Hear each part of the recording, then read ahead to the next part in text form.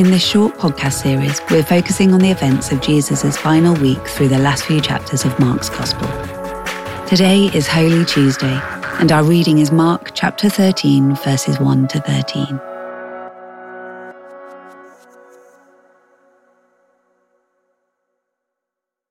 The destruction of the temple and signs of the end times.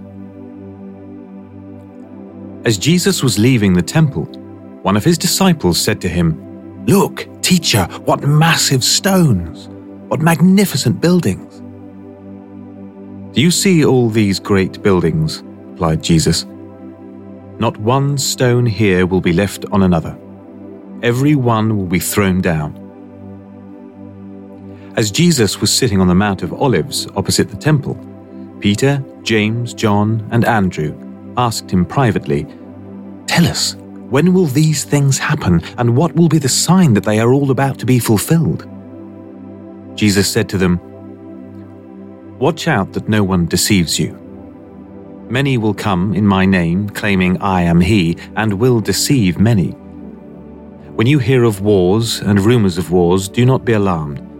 Such things must happen, but the end is still to come. Nation will rise against nation, and kingdom against kingdom. There will be earthquakes in various places and famines. These are the beginning of birth pains.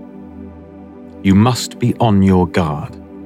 You will be handed over to the local councils and flogged in the synagogues. On account of me, you will stand before governors and kings as witnesses to them. And the gospel must first be preached to all nations. Whenever you are arrested and brought to trial, do not worry beforehand about what to say. Just say whatever is given you at the time, for it is not you speaking, but the Holy Spirit. Brother will betray brother to death, and a father his child. Children will rebel against their parents and have them put to death. Everyone will hate you because of me, but the one who stands firm to the end will be saved."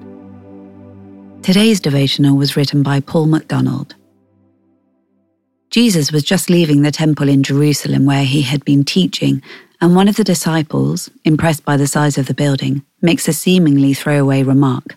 "Look, what massive stones!" King Herod was well known for his enormous construction projects, and he had spared nothing enhancing the 500-year-old Second Temple. Jesus' reply was striking. "Every stone will be thrown down." The Babylonians had torn down the first temple and taken the Jewish people into exile about 600 years earlier. Now, Jesus was predicting that this second temple would be reduced to rubble too.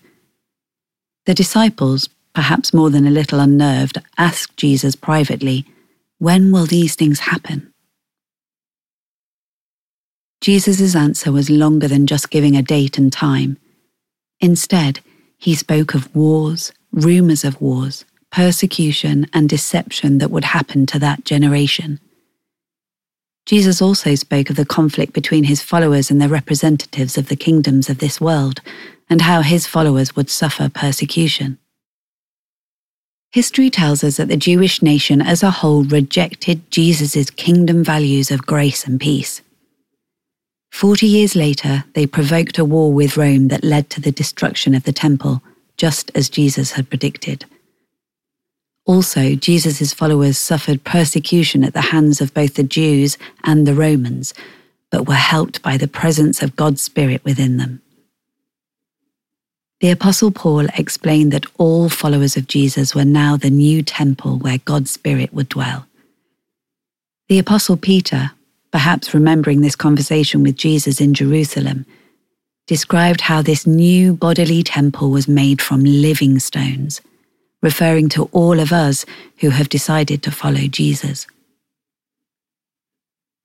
We too, as in previous generations, hear about or experience things that Jesus mentioned: wars, rumors of wars, disease, famine, and injustice. How are we to react when they come near to us? "Do not be alarmed," Jesus says in this passage. "Stand firm, because it will pass." Keep on proclaiming the message of the kingdom. In John's Gospel, Jesus says, "I have told you these things so that in me you may have peace. In this world you will have trouble, but take heart. I have overcome the world."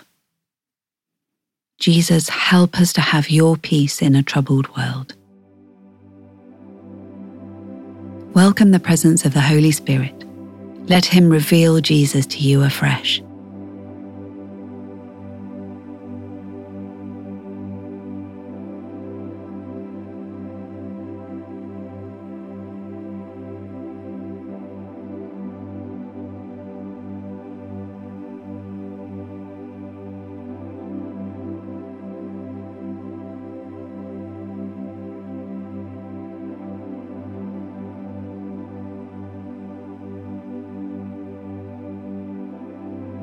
Take some time reflecting on the following words from John's Gospel. Peace I leave with you, my peace I give you. I do not give to you as the world gives. Do not let your hearts be troubled and do not be afraid.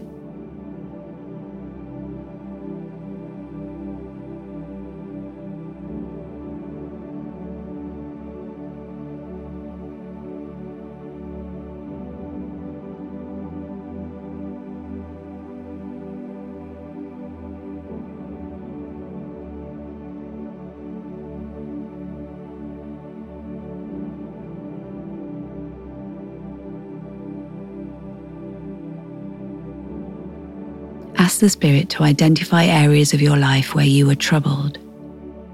Give those to God and ask Him for His gift of peace.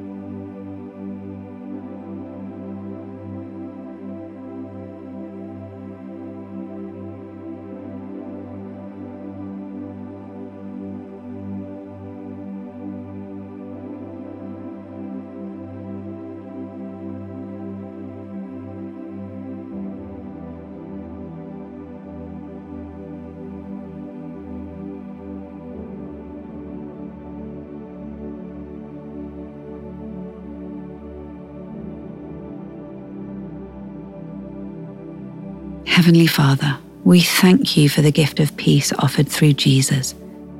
May we, the new living stones of your temple, be an embodiment of your peace for those around us. Amen.